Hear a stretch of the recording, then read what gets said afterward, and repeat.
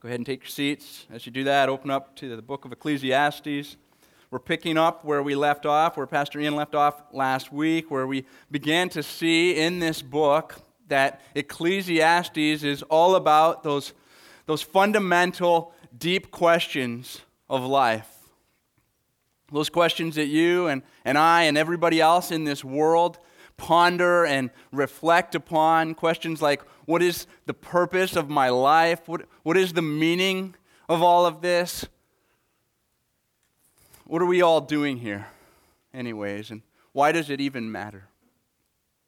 And we saw in the beginning verses of chapter 1, the preacher, who we believe is Solomon, showing us how he had been contemplating these extremely weighty realities, and he'd been considering the brevity of life, how we're here today and gone tomorrow, and yet how at the same time, as life passes us by, everything just seems like the same thing happening over and over again, and he's expressing the weariness of it all, and he shows how he found himself in this place of thinking, what's the point?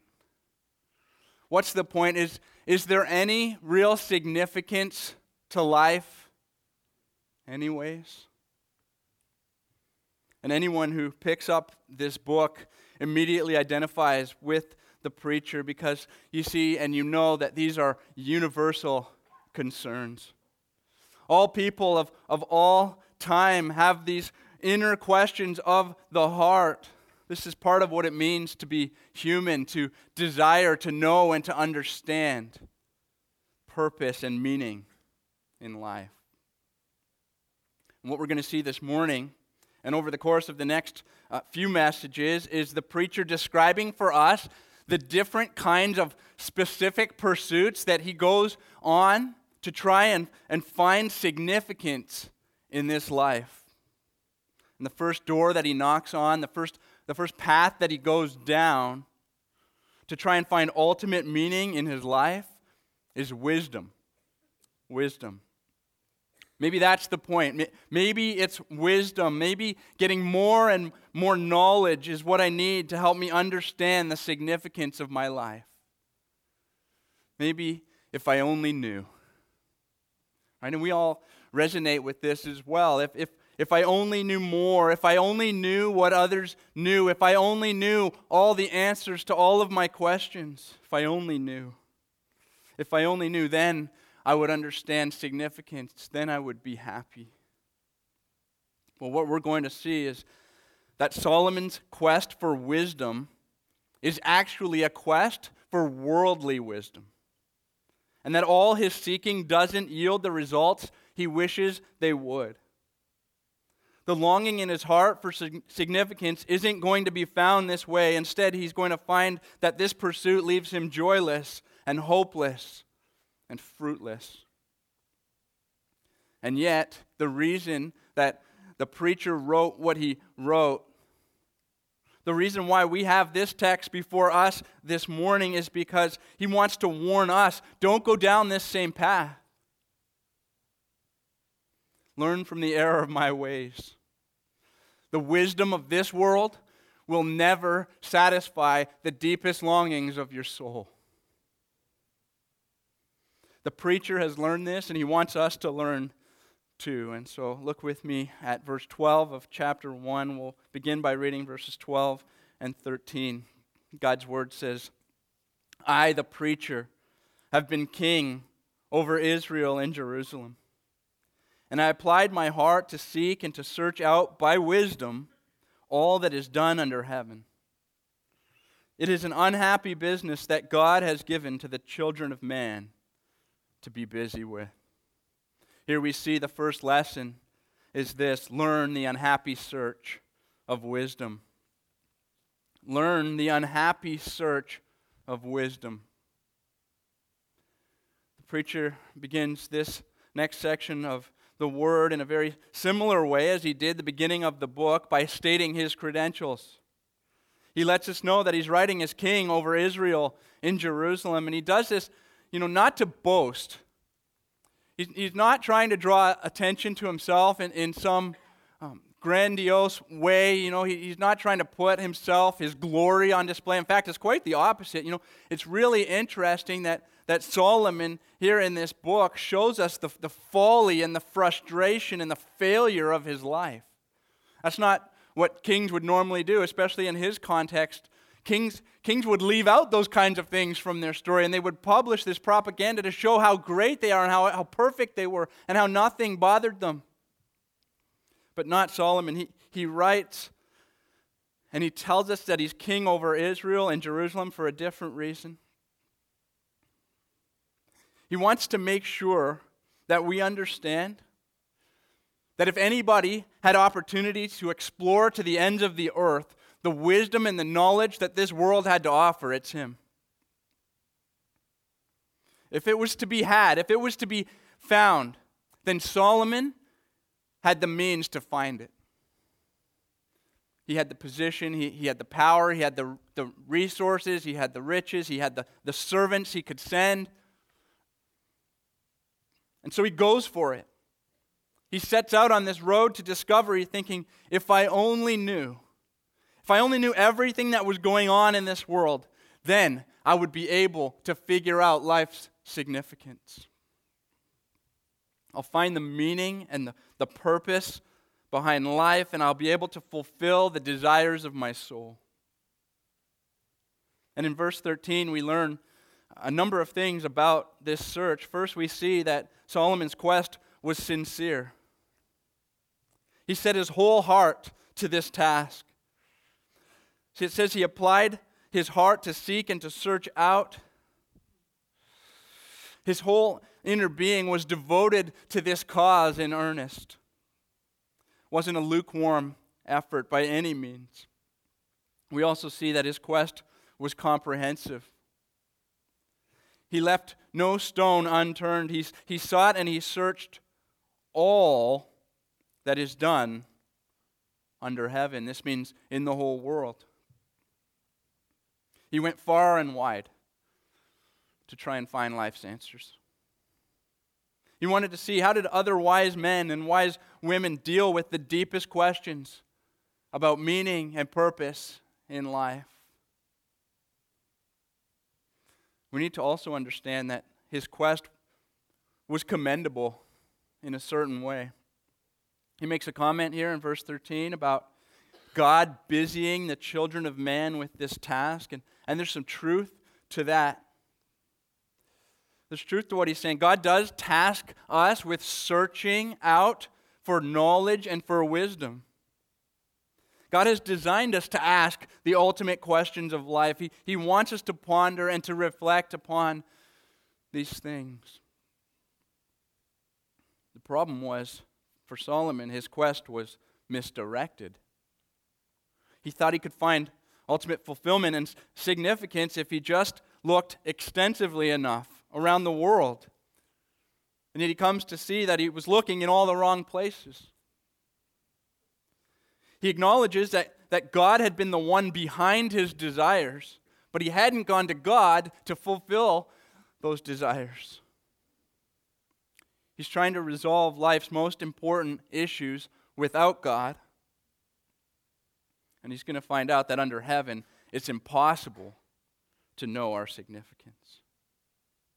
And because his quest was misdirected, in the end, it leaves him miserable. It's an unhappy business, he says. The Bible teaches what one writer says, that deep within each human being, God implants the urge to seek the truth. As sinful human beings, however, the desired result comes with frustration and failure. Without God, the quest for truth and for eternity is fruitless. Solomon accumulates all this worldly wisdom, and still his heart aches.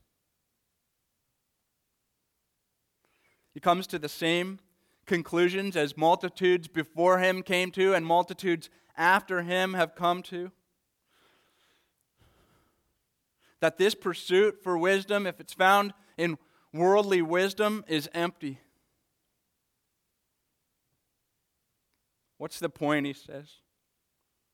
I've looked far and wide, and I'm not truly happy. He thought, if I only knew. And yet he learned that the wisdom of this world will never satisfy the deepest longings of your soul. Now, you might be sitting here this morning thinking, I'm glad I'm not like this guy. I would never look to the wisdom of the world to try and fulfill the deepest longings of my soul. And to that, I just say, be careful. Okay, be careful. There may be subtle ways that you're doing this very thing and not even realizing that this is the reason that you sometimes find yourself so discouraged in life. Often, the unintended influence of worldly wisdom creeps in without us even noticing.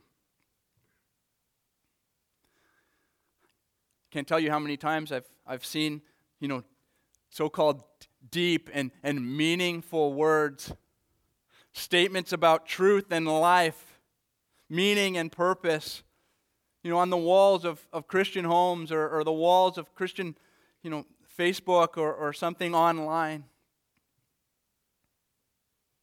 Maybe it's been implanted in your heart from some favorite song or book that you've read or a line from a movie you've seen or something you've heard somebody else say and you're like, yeah, that makes a lot of sense. Listen, be careful. Be careful about what is influencing your heart when it comes to the deepest purpose and meaning and significance in life. Always be asking, where am I looking for knowledge and understanding? How is this truth that you may be clinging to influencing the way that you view life's deepest answers? Some of you are here this morning and you're avoiding with great resistance, pondering the deep questions of life. You're busying yourself with all sorts of distractions, all sorts of other pursuits to keep from thinking about your own life and death and the significance of everything. Could I just submit to you that this passage we're looking at this morning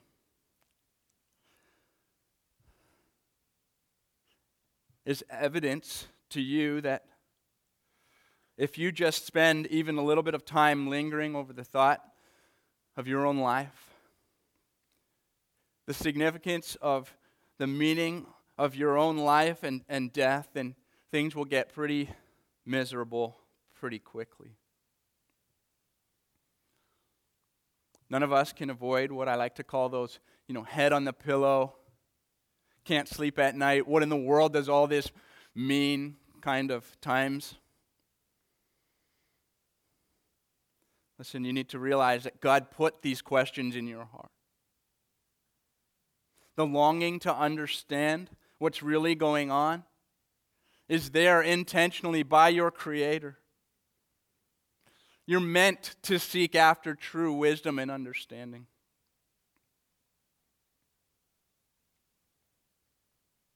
Others of you are seeking, but you're seeking the way that Solomon sought in this passage. You're studying all the philosophy and you're pursuing all the personal improvement and the spirituality and the self, reflection books, the poetry, whatever it is. You're having long discussions with friends. Maybe you're talking to people all over the world. And you're buying into the lie that it's out there somewhere. You just have to find it. If you only knew, then you would be happy and you would find significance for your life. And I just need to tell you this morning, listen, it's only going to end in frustration. This is what God's Word tells us. It leads to emptiness and unhappiness. You say, well, maybe there's just something I'm not seeing. Maybe there's some wisdom out there that provides the answers I need, and I just haven't found it yet. No. Look down at verse 14. Solomon says, I have seen everything that is done under the sun, and behold, all is vanity and striving after wind. Here we come to see the second lesson the preacher wants us to learn, and it's this: learn the unchanging limits of wisdom. Learn the unchanging limits of wisdom. The preacher exhausted his search. To a degree, he sufficiently examined the four corners of the globe, looking for wisdom and looking for understanding. And what happened? It wasn't enough. It wasn't to be found there. He searched far and wide to find something, anything of lasting value, and he comes up empty. It's all vanity, he says. It's all meaningless. There's nothing there. The wisdom of this world will never fulfill the deepest longings of your soul.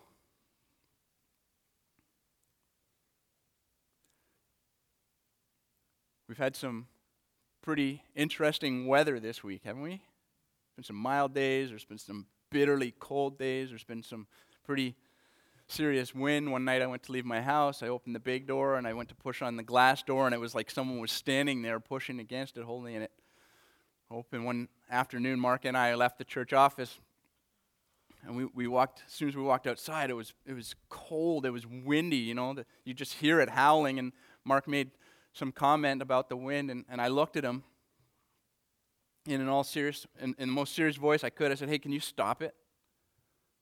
And he looks at me and he says, "What, the wind?"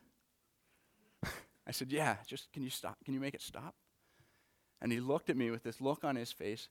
And I just said to him, "That's right. You can't do it, and neither can you find satisfaction in this life from worldly wisdom." It's good, right? I was in the text. That's what Solomon means here. It's striving after the wind. This word striving, it means to shepherd or to chase after. And Solomon says, I tried to find the significance of my existence by understanding the ways of this world. And even though I saw everything that could be seen, I may as well have been trying to control the weather. It's impossible. Trying to use this world's wisdom to gain ultimate fulfillment in this life is like trying to grab wind by its tails or tell it to stop blowing or to blow warmer or to blow in a different direction. It's not going to work. Solomon thought, if I only knew. And then he found out how inadequate and limited worldly wisdom truly is. It's so limited that he fleshes this out for us with a timeless proverb in verse 15. Look at this. It says, "What is crooked cannot be made straight, and what is lacking cannot be counted." In this proverb, we learn two ways that the wisdom of this world is limited and will always let us down. First, we learn this: I cannot fix life's problems. I cannot fix life's problems. What's crooked, I can't straighten. God wants us to realize that we are not meant to figure everything out. That's what this means. There are many things that are twisted and distorted. Life doesn't add up most of the time. Things aren't working the way that they're supposed to be working. And it's like this because we live in a broken world. And so there's going to be a whole lot that I can't make sense of. There's always something we wish we could bend back into shape, but we can't. Problems we can't fix. Pressures that we can't escape.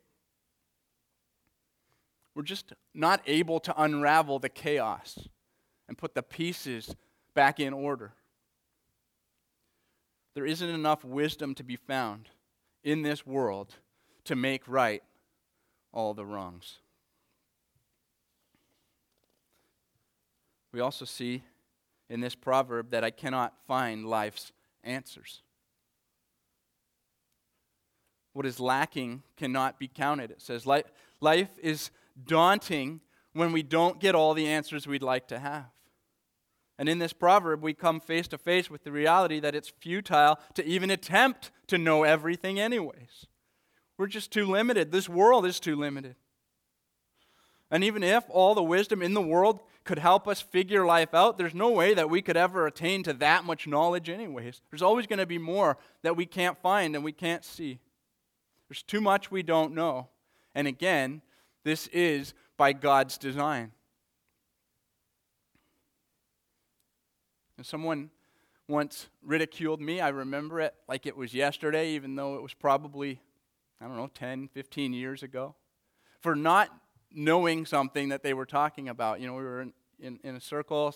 They said something. I asked a question, and the look on their face was as if I was some kind of idiot for asking this question and not knowing something that I had absolutely no interest or experience in. And I remember, I don't think I was as offended as I was just baffled that they were so surprised that I didn't know.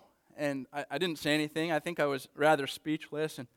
And later on, I was, you rehearse these things in your mind, and you think, I should have said, and I thought, I should have said, hey, can you just tell me the similarities and differences between molecular and supramolecular chemistry? Or maybe you could tell me which governmental policies in Uganda have most affected the welfare of impoverished children there over the last 50 years. Or maybe you could tell me why there's 2 different subspecies of white rhinoceroses in the world and one's endangered but the other one's not. Right? Just to kind of keep them on their toes and say, well, what, you don't know everything either?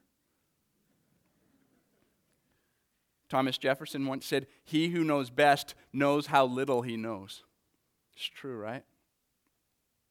And perhaps, maybe someone does know, maybe you know all the answers to those questions, but if I took 3 coins out of my pocket and I gave them to you and said, can you tell me how many coins I didn't give you? What would you say?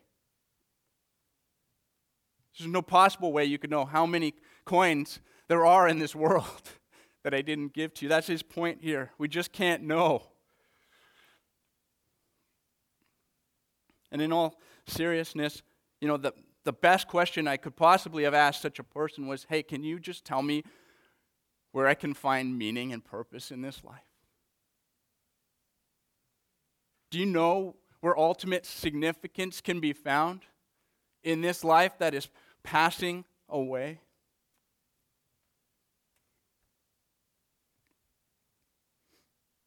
One writer said this, Philip Ryken, in his commentary on Ecclesiastes, he said, life is like an account that refuses to balance. We can tell there's a deficit, but we can't figure out exactly what it is. And even when we make an adjustment to get everything to add up correctly, deep down we know that somehow we are fudging the figures. Listen, the wisdom of this world can never fulfill the deepest longings of your soul. You can never know all the answers that this world has to offer, and even if you did, you still wouldn't be able to make sense out of the deepest questions that your heart is asking. Well, maybe there's still just a little bit more. Just a little bit more. Maybe there's something else I could still search for. Good question. Let's keep reading verse 16. I said in my heart, I have acquired great wisdom, surpassing all who were over Jerusalem before me, and my heart has had great experience of wisdom and knowledge. And I applied my heart to know wisdom and to know madness and folly. I perceive that this also is but a striving after the wind. Here the preacher wants us to learn third. Learn the unending source of wisdom. Learn the unending source of wisdom. We come to these verses and it's starting to sound a little bit repetitive, isn't it? If I only just knew a little bit more, if I only knew just exactly where to look. The preacher thought that the source of wisdom must be somewhere in this world, and finally he came to realize that this is a never-ending pursuit. Around and around he goes, searching for more and more wisdom and knowledge. He acquires plenty of it. He even thinks maybe the key to a better grasp of life significance is to understand madness and folly, and yet still the same results. It's all striving after the wind. He sees again the wisdom of this world will never fulfill the deepest longings of your soul. Everything he learns brings him back to the same conclusion. Humanly speaking, there's no way out of this pit into which he's fallen.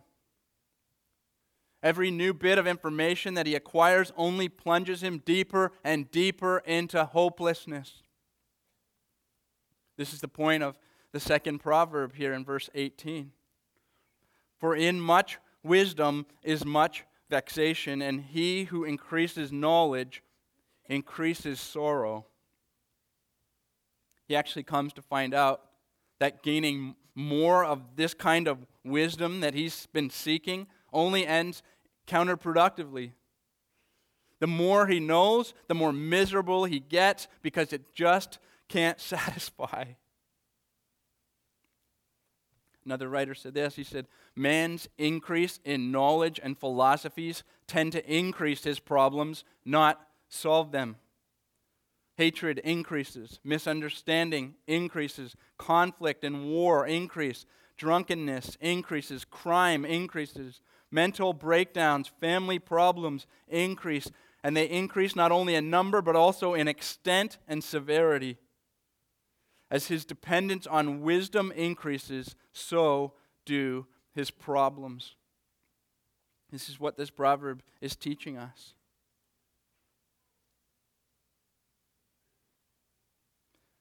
Trying to find the source of wisdom in this world just leaves you empty, leaves you wanting, it leaves you miserable.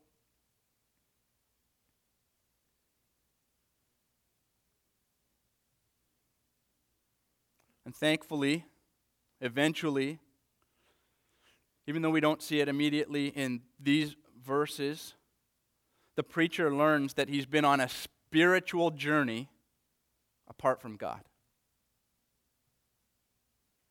He's seeking fulfillment under the sun,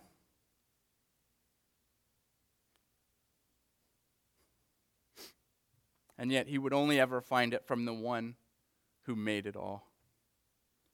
The true source of wisdom, eternal God.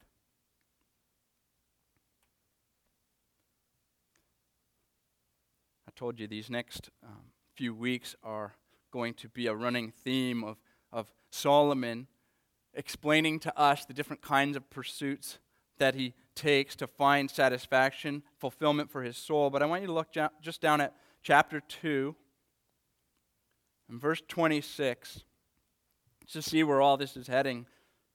Preacher says, "For to the one who pleases him, God has given wisdom and knowledge and joy." Eventually, he's going to get there, okay? Eventually, he's going to find out that the link to knowing the true significance of his life isn't in the wisdom of this world, nor in anything else, but in the wisdom of God. This is the trajectory of all his disappointment. It's intended by God to produce within him a shift in where he's seeking to find the answers to life's biggest questions. The emptiness of the wisdom of this world is meant to point us to the wisdom of God. It's not that the Word of God teaches us not to pursue wisdom. It teaches us to pursue wisdom in the right place. And as God's revelation unfolds, we see more and more precisely what wisdom from Him truly looks like. So I want you to turn in your Bibles to 1 Corinthians. Go over to the New Testament. Find Paul's letter to the Corinthians. And we're going to look for a moment at chapter 1, beginning in verse 17. The Apostle Paul, writing to the church in Corinth, he says, "For Christ did not send me to baptize, but to preach the gospel. And listen, not with words of eloquent wisdom, lest the cross of Christ be emptied of its power." Verse 18, for the word of the cross is folly to those who are perishing, but to us who are being saved, it is the power of God. For it is written, I will destroy the wisdom of the wise, and the discernment of the discerning I will thwart. Where is the one who is wise? Where is the scribe? Where is the debater of this age? Has not God made foolish the wisdom of the world? For since in the wisdom of God, the world did not come to know God, the world did not know God through wisdom, it pleased God through the folly of what we preach to save those who believe. For Jews demand signs and Greeks seek wisdom, but we preach Christ crucified, a stumbling block to Jews and folly to Gentiles. But to those who are called, both Jews and Greeks, Christ, the power of God, and what? The wisdom of God. Jesus is the wisdom of God. And we have a choice to make. Either it's the wisdom of this world or it's the wisdom of God, and we can't have both because each one makes the other void. It's not the wisdom of the world that we need. It's the wisdom of God. It's His Son, Jesus Christ, whom He sent into the world. In Him, all of life's deepest questions about meaning and purpose and significance are answered. Solomon said it. He said, there's nothing new under the sun. The wisdom of this world could never fulfill the longings of your soul. Not in his day, not in the days of Adam and Eve, not in Paul's day with the Corinthians, and not in our day. Like everyone else, we're just passing through this world, and we need to have the right perspective. We need to keep last things first, amen? It's the only message. It's only this message that God sent His Son into the world to save sinners, that will ever give us the answers our hearts are looking for. This is where we find life significance. Gaining this kind of wisdom transforms misery into joy. It's what offers fulfillment as opposed to always falling short. It brings finality to the maddening repetition of life. All the empty pursuits ultimately point us to the one in whom we find our significance. Only Jesus fulfills the deepest longings of our soul. Gaining Christ, the wisdom of God, means you don't need to fudge the numbers. Philip Ryken goes on to say, you can leave the final calculations to Jesus. He will make sure all the books balance in the end, including your personal account, which He reconciled with His own blood. I love that. Maybe you're here this morning and you've never known the wisdom of God in Christ. Maybe you came today thinking, if I only knew, God, what are the answers to life's deepest questions? Well, today you can know. Today you can know that the answers to life's deepest questions are found in the Son of God who came into this world to die on the cross so that you could find forgiveness. So that the record of debt could be nailed to the cross, your record of debt, paid in full by the blood of the eternal Son. And He was raised to life that you too might have life eternal. This could be the significance of your life. You can exchange your pursuit of looking for all the answers somewhere on this earth, and you can find the answers in the Word of God, the Son of God. Whether you're 10 years old and you're just starting to figure out that life doesn't make any sense, or you're 100 years old and you've searched over and over, year after year, for these answers, God says, come today and find true wisdom in Jesus Christ. In just a few moments, we're going to respond in worship. And if this is you this morning, you can bow your head right in your seat and you can say, God, I'm done looking for wisdom in this world. I'm done looking to find significance for my life and all the places that I've never been able to find it, and I realize now I never will. God, give me this wisdom from above. Make me to know your Son, Jesus Christ, and to trust in Him for everlasting life. If you're here this morning and you're a follower of Christ and you've heard this message, you've seen the words on these pages, you may need to repent this morning. You may need to go before the Lord and confess, God, even though I know you, I've been looking for satisfaction and fulfillment. I've been looking to find my life significance in other places in this world and not in you and in your Son. Forgive me. Listen, as we are reminded this morning of this contrast between worldly wisdom and the wisdom of God, let that drive us to exalt all the more in Christ Jesus our Lord. Christ is enough. We don't need any other answers. All we need is Christ Jesus. Nothing in this world could ever satisfy. Everything we need is found in Him. Christ is enough. Just going to ask the worship team if you'll come now. We're going to pray and we're going to sing. We're going to respond in worship together. Let's pray. Heavenly Father, God, we've seen the truth from your word this morning.